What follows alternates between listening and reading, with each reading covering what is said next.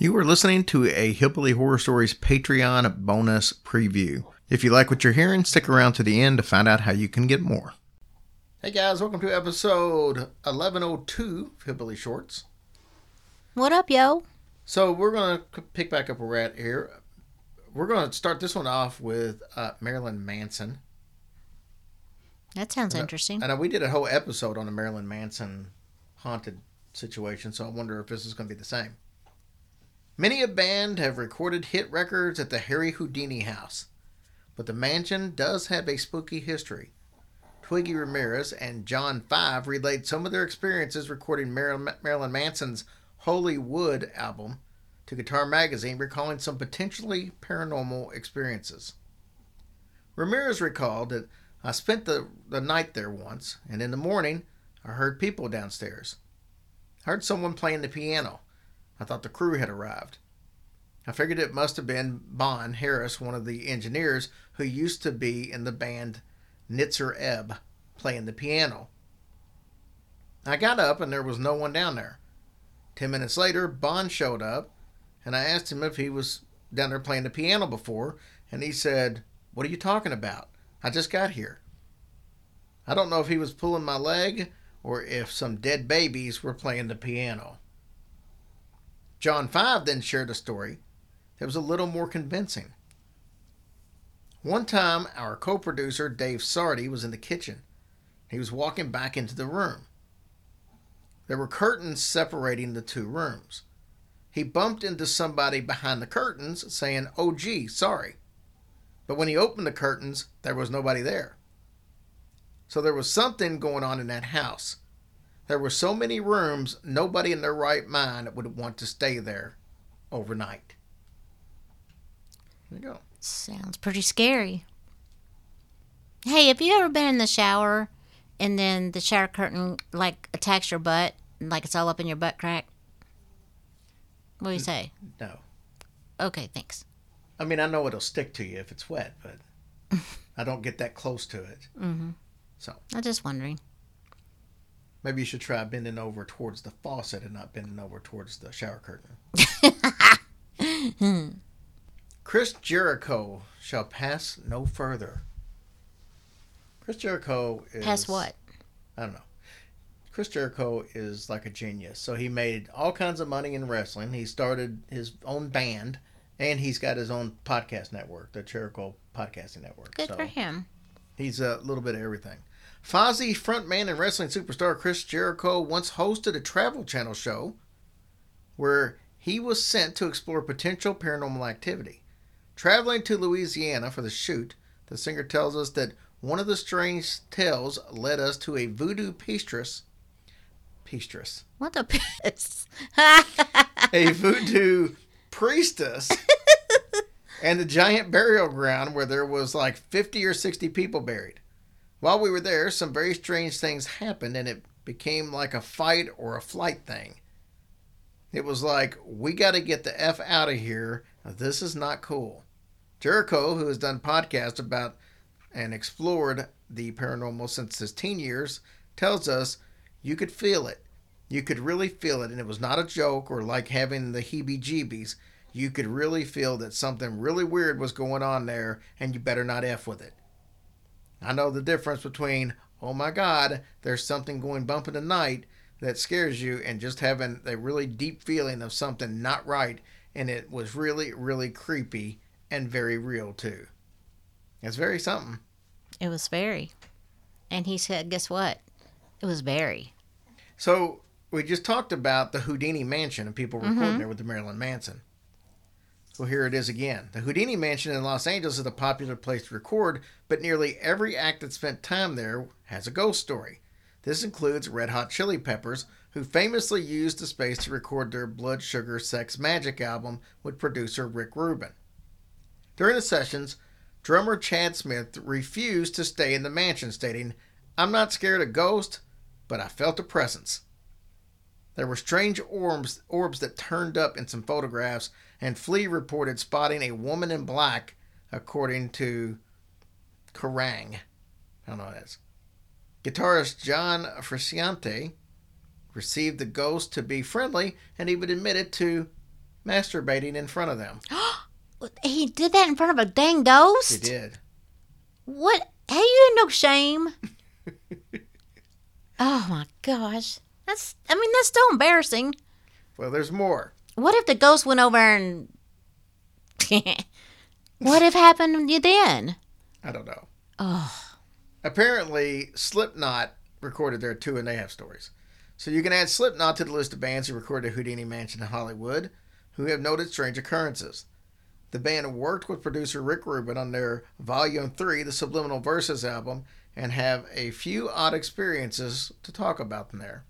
Singer Corey Taylor revealed in his book, A Funny Thing Happened on the Way to Heaven.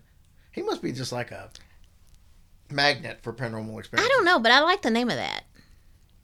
He was visited while taking a shower. That was probably the guy masturbating from Red Hot Chili Peppers. They just didn't know. I was alone in our room. The door to our room was shut and locked. The doors to the balcony were shut and locked, but the door to the bathroom was wide open.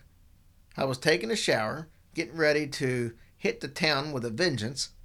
I was in a great mood. I was singing along with the Bee Gees and washing all my filthy bits that needed immediate attention, says Taylor, setting the scene. The shower curtain opened a smidge, and all I could see was the room from my vantage point. I looked up. A man in a tuxedo walked past the open door, staring right at me. And keep in mind, every door was locked except for the bathroom door, so nobody could have gotten into the room. Oh my gosh, I can't even imagine. What'd he do? I guess he finished the shower. Says drummer Joey Jordison also revealed that he felt a ghostly form pass through him in the basement and reported his door swinging open at the same time at 9:30 a.m. every morning. Wow. So that wraps up this one, and we'll finish them up tomorrow. They're getting more interesting as we go.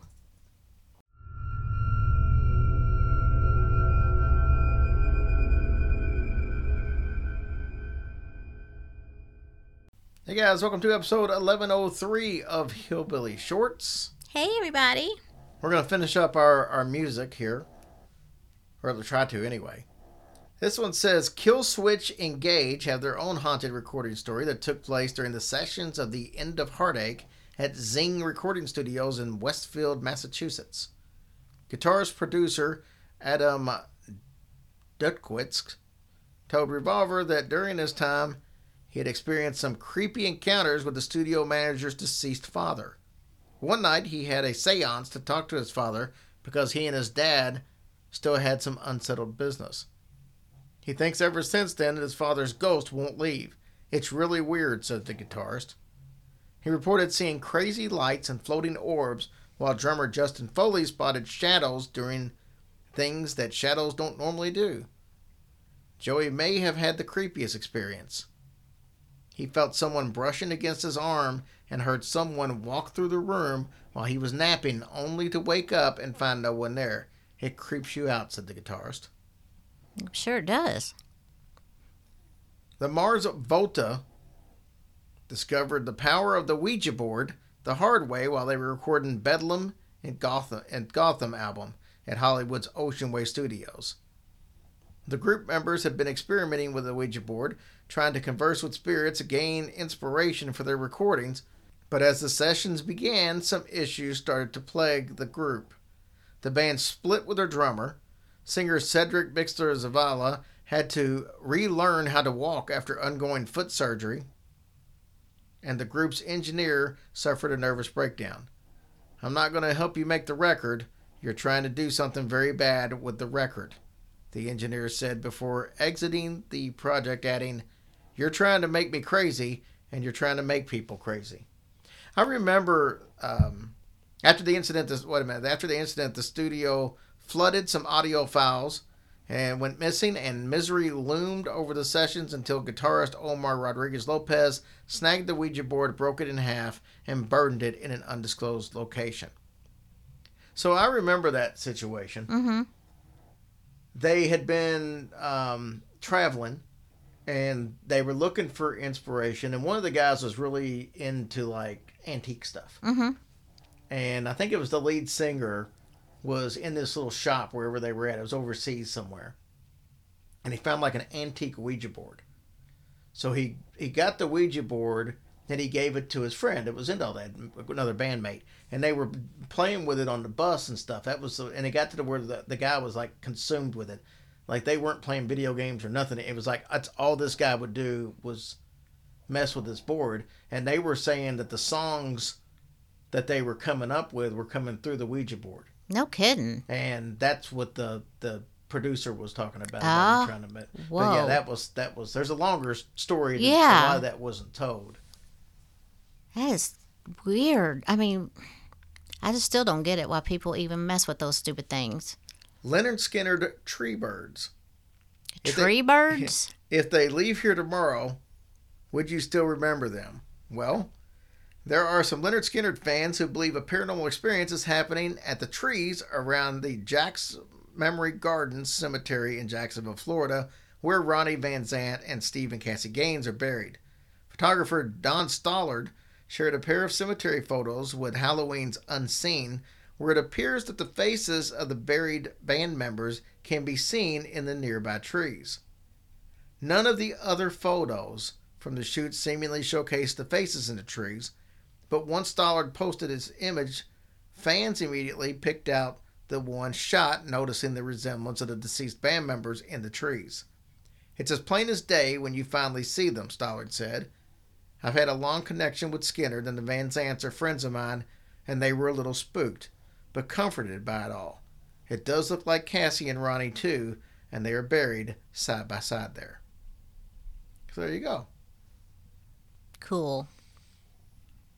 We was in, when we were in St. Augustine, I know Dolly went there to the cemetery because she wanted to see Ronnie's grave and Steve and Cassie. So she got some good pictures and stuff. Oh, that's awesome.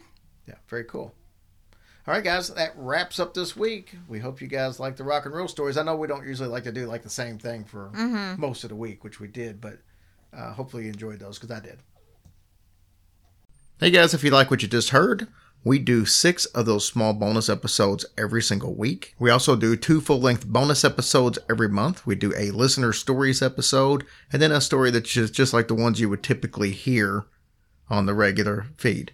If you're interested in supporting us on Patreon, just go to patreon.com and look up Hillbilly Horror Stories, or go to hillbillyhorrorstories.com, and there's a direct link right there. Thank you guys so much for what you do for us.